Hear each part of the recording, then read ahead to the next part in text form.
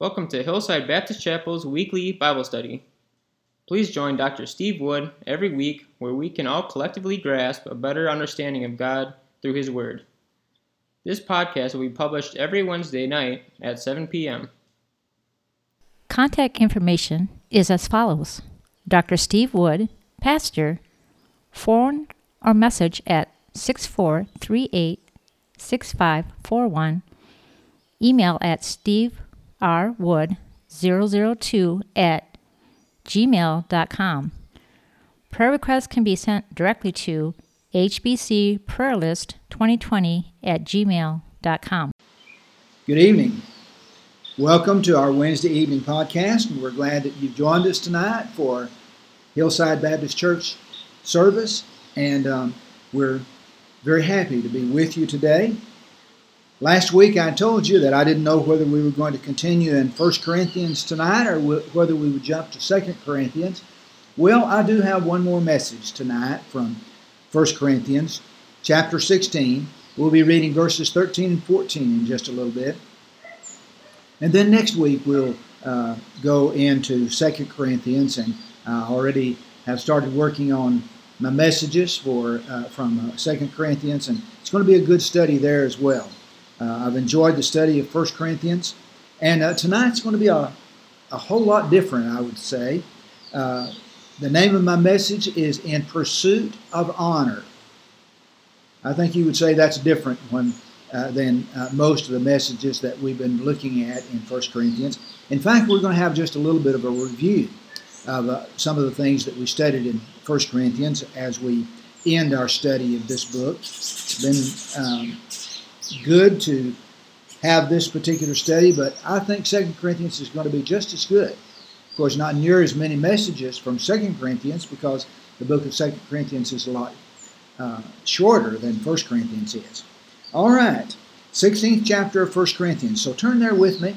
And again, the verses we're going to be reading in just a moment are verses 13 and 14.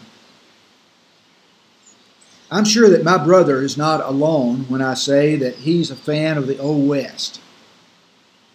My brother is also a minister, a Baptist preacher, but he loves Western fiction books. Louis L'Amour, Elmer Kelton, Jack Schaefer. You're probably familiar with those. I'm not so much. But he loves Western movies as well. And when we get together, it's not unusual. If we watch a movie at all, we watch a Western. You remember movies like Lonesome Dove, Tombstone, The Cowboys, and so many more. Of course, John Wayne was one of his heroes. I also love the historical writings of that time period. Authors such as Remington, Teddy Roosevelt, and so many more that wrote during that period of time in American history. All of these historical and fictional stories have one thing in common: conflict. In every good story, there has to be conflict. A bad town with a corrupt sheriff, an outlaw rancher, a tough gun hand. Sometimes the weather or the terrain is the villain. Other times we see a conflict within the heart of the characters. Conflicts abound in Western writings. But you don't have to read Western novels or historical books about the Old West to have to watch a movie to find conflict. We don't need to go to Tombstone or Dodge City to find corruption. To find conflict, we can find it right here today, can't we? In our own towns, in our own homes, in our own churches, in our own hearts.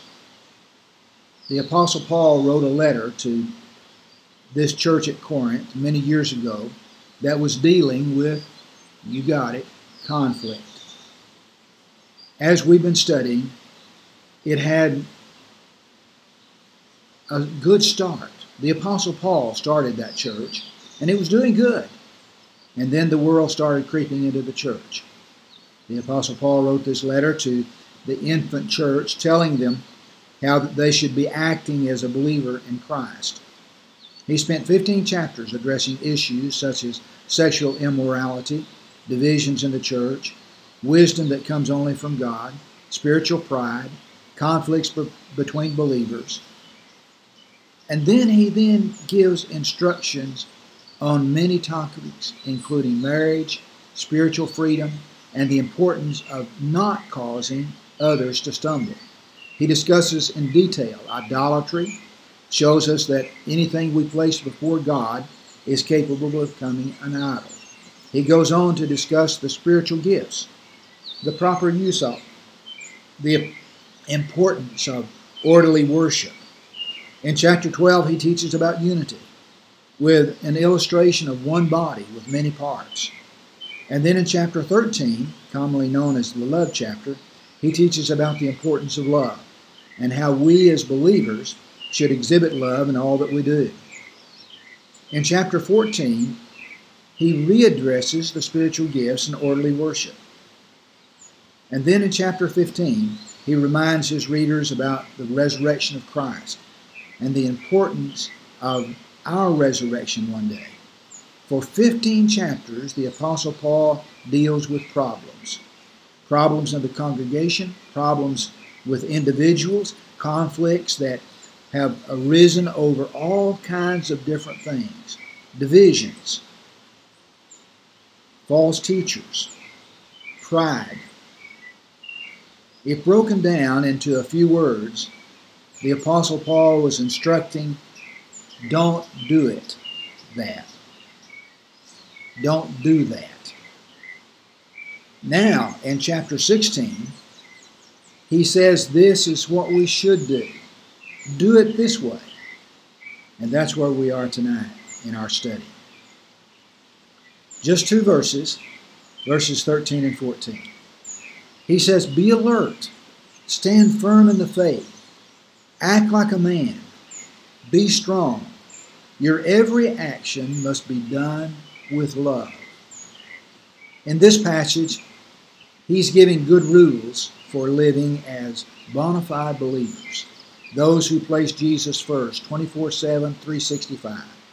Let's break down the Apostle Paul's words and see how we can apply those to our own lives and to Hillside Baptist Church. Verse 13 says, be alert. Did you notice that? The New Living Translation says, be on guard. Stand firm in the faith. Be courageous. Be strong. False teachers were trying to change the direction of the church. The world and all that is evil was being brought into the church, and there were people bragging about immorality. Cliques were being established. Pride was rampant. They were almost to the point of saying worldly people don't need to change. Just come on and join with us. Just continue as you are. Meaning, do as you please. How could this happen? The church had let down its guard and was losing sight of Jesus in the process. Unfortunately, this happens so often today. It's scary. So the Apostle Paul says, be alert, or be on guard, as it were. Alert for what? On guard against what? Let's notice this. First, we must be on guard against the attacks of Satan. He is the thief. And notice in John 10:10 it says, a thief comes only to steal and to kill and to destroy. Satan wants to do all three of these in our lives and in the life of our church. He will use conflict to cause divisions and disunity. He will use tools at his disposal to tear down the body of Christ, to render us ineffective personally and as a church. Satan loves it when a church is at odds. Why? We can't fight him when we're fighting each other. He loves conflict because the focus is no longer on the gospel. It's no longer on the lost, no longer in doing what God wants us to do. Next, we must be alert and on guard in our own hearts, our own lives. Our hearts will lie to us. When we act on emotions, often we do not do what is best and what is right. How many times have you heard someone justify an affair or an immoral relationship saying, "My heart was in it. My heart wants me to do this"? We must guard our hearts. We must guard our minds. When we allow things in our hearts and minds like pornography, illicit literature, bad movies, wicked thoughts, prideful attitudes, we lose our focus. We must guard against our own selfish desires, our own pride, our own wants, our desire to have it our way, no matter what. And then as we think about being on guard, it says we must do that. Guard our church. Make our church a place of hope for the lost and a place of refuge for the children of God. Verse 13b says, stand firm in the faith. Firm on what? Stand firm on what you've been taught from the Scriptures. Stand on what you know to be true. Don't let false teachings or worldly ideas or pride or selfishness, self-interest, our own agendas change what we have been taught. We need to stand on Jesus, His Word, His love, His mercy. Stand on the crucifixion, the resurrection that we celebrated a couple of weeks ago. The fact that He is the only way to get to heaven. Remember, He said, I'm the way, the truth, and the life. No one comes to the Father but by me. He is the truth, the life, the way. He is enough. Nothing else is needed for salvation. Not baptism, not church membership, not Jesus plus anything. Jesus is enough. Now don't get me wrong, these other things may be good and right in their place, but that's not what saves us, is it? Stand on the fact that Jesus is the head of the church. It's His church. We're simply part of it. That's where we need to make our stand. The old hymn, I shall not be moved. That should be our battle cry. Be on guard and stand on the faith. And then, continuing in verse 13, he says, act like a man. He's addressing all believers, male and female, Jews and Gentiles, all races, when he says act like a man. What he means is act like the people of God. If you have received the free gift of salvation, if you have been delivered from the bondage of sin, redeemed out of hell, act like it. In everything that you do, act like it. Godly men and women don't gossip and manipulate. They don't cause divisions or put up with it. Godly men and women strive for unity and peace within the body of Christ. Godly men and women stay away from the evil desires of the heart. They run from sin, even the very appearance of sin. We should obey God's Word, all of His Word. And His Word tells us how to handle conflict in the church, one-on-one. The world says, lie and gossip.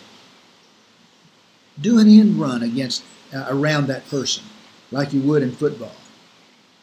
God's Word says it comes together in love for the cause of Christ. God's Word teaches us clearly on sin and tells us, don't do it. The world says, go ahead, it's not going to hurt you, and it's not going to hurt anyone. God's Word gives us all we need to be men and women of God. But we must open it. We must read it and apply it to our lives. If we are going to be different from the world, we are to be the light in the darkness of the world. For the lost to be able to see for them to be able to come to the knowledge of the truth. And if we finally get them into the doors of our church and they see the same things in our church as they see in the world, gossip, division, dissension, bitterness, anger, hatred, slander, selfishness, and so on. We'd go on and on, couldn't we? Well, in the world, they can find those things. Why would they want to be a part of our church? They can get that where they are. If we're going to be godly men and women, we must act like godly men and women in all the dealings inside and outside the church walls, inside and outside our own hearts. I pray that visitors here at Hillside Baptist Church find something different than that. Don't you? Then notice again in verse 13, he says, be strong. Paul is not implying that we should go to the gym and work out, although that's not something bad. But he's talking about spiritual strength, the strength to stand firm when everyone else is drifting. He's talking about the strength to act like godly men and women when everyone else is acting like the devil. The strength to be on guard against the attacks of Satan, against the attacks of the world, our own evil desires, and the ones who thrive on division and dissension. The strength to cry out to God for help, to be on our knees in prayer, to not be moved from our position, to hold others accountable, and to be held accountable ourselves. The strength to speak truth in love, always in love. Philippians 4:13 in the NIV says, I can do all this through him who gives me strength. If we look at this verse as it was intended to be looked at, it's not our strength, but it's Christ's strength that the Apostle Paul was writing about. So here in 1 Corinthians, the Apostle Paul says, be strong. Be strong in Christ. Be strong in your strong stand for the Lord. Be strong in letting others see Jesus in you. He is the protector of your souls. He is the source of our strength. And now down to verse 14. It wraps up this short to-do list. Your every action must be done with love. Reflects back on the 13th chapter, doesn't it? We must ask ourselves questions about our actions. As we take any action, am I doing this with love? If the answer is no, we must ask ourselves, anytime we take an action, how can I get back the love that I ought to have in what I'm doing? The answer is we need to get back to the Word of God. Jesus says, love the Lord your God with all your heart, with all your soul, and with all your mind. Matthew 22:37. With everything we have. And we're to love our neighbor as ourselves, he goes on to tell us. God says that we need to have love in all that we're doing. Every action. Many times we work without love, don't we? And the apostle goes on to tell us that we're like a noisy gong, a clanging cymbal, if we don't have love. We're useless for Christ. As we act without love, we're doing harm to the cause of Christ. We're to act in love, live in love, show love, and do all things in love. Listen, conflict is inevitable. Anytime people are involved, there will be disagreements and differences of opinion, and that's okay. But when we as believers take the Apostle Paul's words to heart, we can overcome the conflicts with God's strength. We can keep down divisions. That's when we as believers honor Him, honor the Lord. We need to guard against the external and internal attacks of Satan. We have more attacks on the church from inside the walls than we do from the outside. We have to recognize them for what they are and guard against them. Guard your minds, your hearts. One I left out is guard your tongue. The tongue is one of the most powerful weapons at Satan's disposal. Stand on the Word of God. Stand firm in your faith. Draw a line that will not be crossed. Act like saved people. Deal with conflicts and disagreement in God's manner. And especially deal with our tongues to keep them from saying things they ought not to say. We need to use Matthew 18, verses 15 through 20 as a guide as we resolve conflicts. Seek godly counsel. Make sure that what you want to do is according to God's Word. What we want to say is the truth.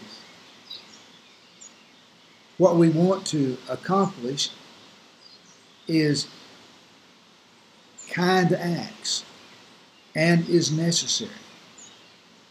If not, don't say it, don't do it, and don't hurt anyone. Deal with people one-on-one, face-to-face, is what the Bible is telling us to do. It's amazing how many times what we think to be conflicts are simply minor misunderstandings when we follow God's Word and dealing with them. Act like godly people in our dealings, all of our dealings. Be strong in the Lord and do everything in love. Love is the key. Love is the glue that holds us together as a church, as a body. Love is what sets Christians apart from the world. Father, we thank you for this study that we've been able to have in 1 Corinthians. I pray that it's been a blessing to those that are listening. And Father, I pray that these thoughts tonight, as we looked at these final instructions given by the Apostle Paul, a to-do list, things that we need to be accomplishing, will be burned into our hearts, and that we will allow Jesus Christ to be the Lord of our lives and direct us in all that we say and all that we do. And I pray your blessings on those that are listening tonight. Be in our church services this next Lord's Day. And we pray these things in Jesus' name. Amen. Please stay tuned for a short weekly editorial with Face to Face with Dr. Fred. Good evening. Man overboard. A drill for recovering a person in water. This is from the Yachtsman's Pocket Almanac. This is what they say when a man is overboard. Number 1, throw a life buoy. Number 2, alert everyone on board by shouting, "Man overboard! Man overboard!"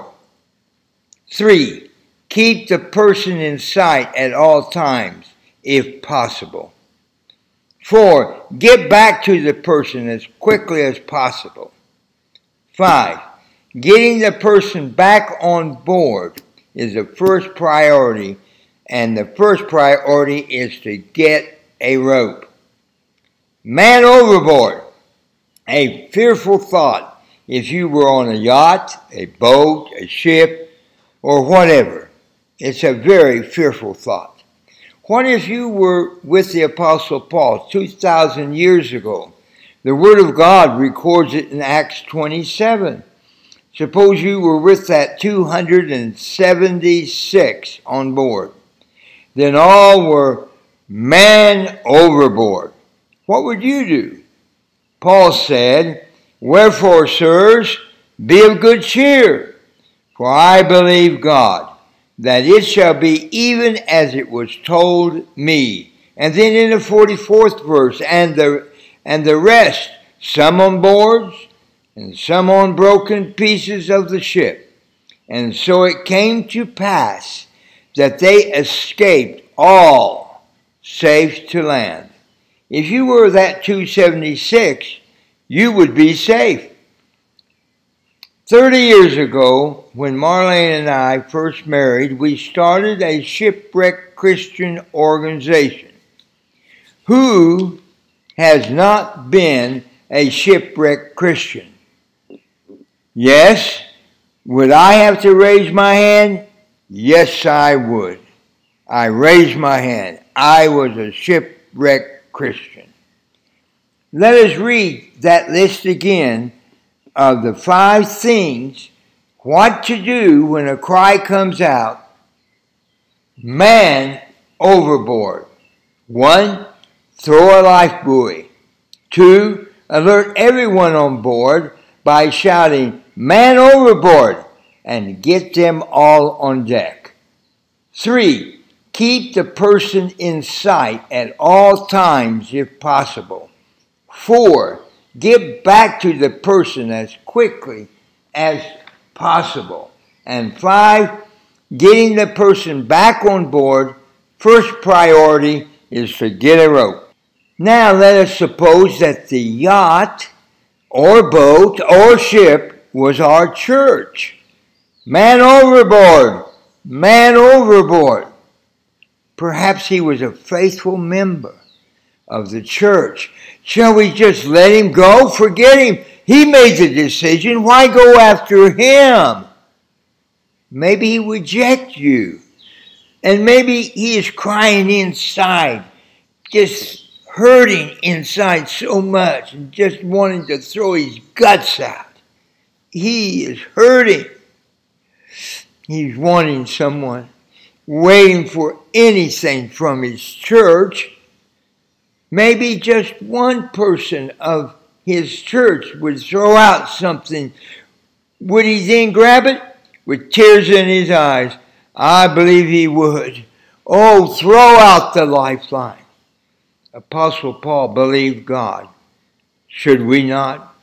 Edward S. Ufford, 100 years ago, wrote out that great hymn, Throw Out the Lifeline.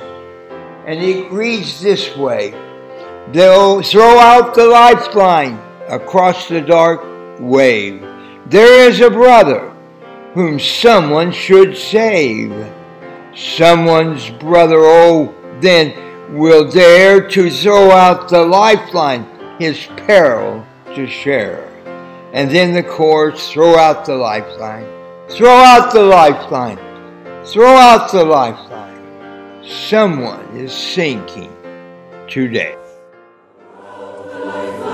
Across the dark wave, there is a brother who someone should save. Somebody's brother, oh, who then will dare to throw out the lifeline, his peril to share. Throw out the lifeline, throw out the lifeline. Someone is drifting away. Throw out the lifeline, throw out the lifeline. Someone is sinking today. Soon will the season of rescue be o'er. Soon will they drift to eternity's shore. Hasten, my brother, no time for delay. But throw out the lifeline and save them today. Throw out the lifeline, throw out the lifeline. Someone is drifting away. Throw out the lifeline, throw out the lifeline. Someone is sinking today. Contact information for Dr. Fred's face-to-face editorial is as follows. Email at drfminton@gmail.com or phone in Panama at 507-6641-8815. Thank you, and God bless.